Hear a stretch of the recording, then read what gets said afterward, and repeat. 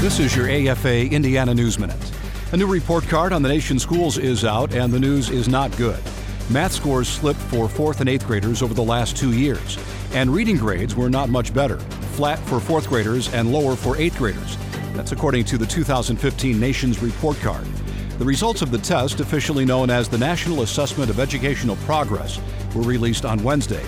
The report suggests students have a ways to go to demonstrate a solid grasp or mastery of their reading and math skills.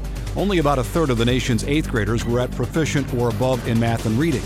Among 4th graders, the results were slightly better in reading and in math.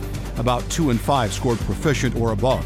And the report found a continuing achievement gap between white and black students.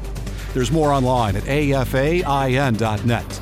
The American Family Association of Indiana, a voice for Hoosier families.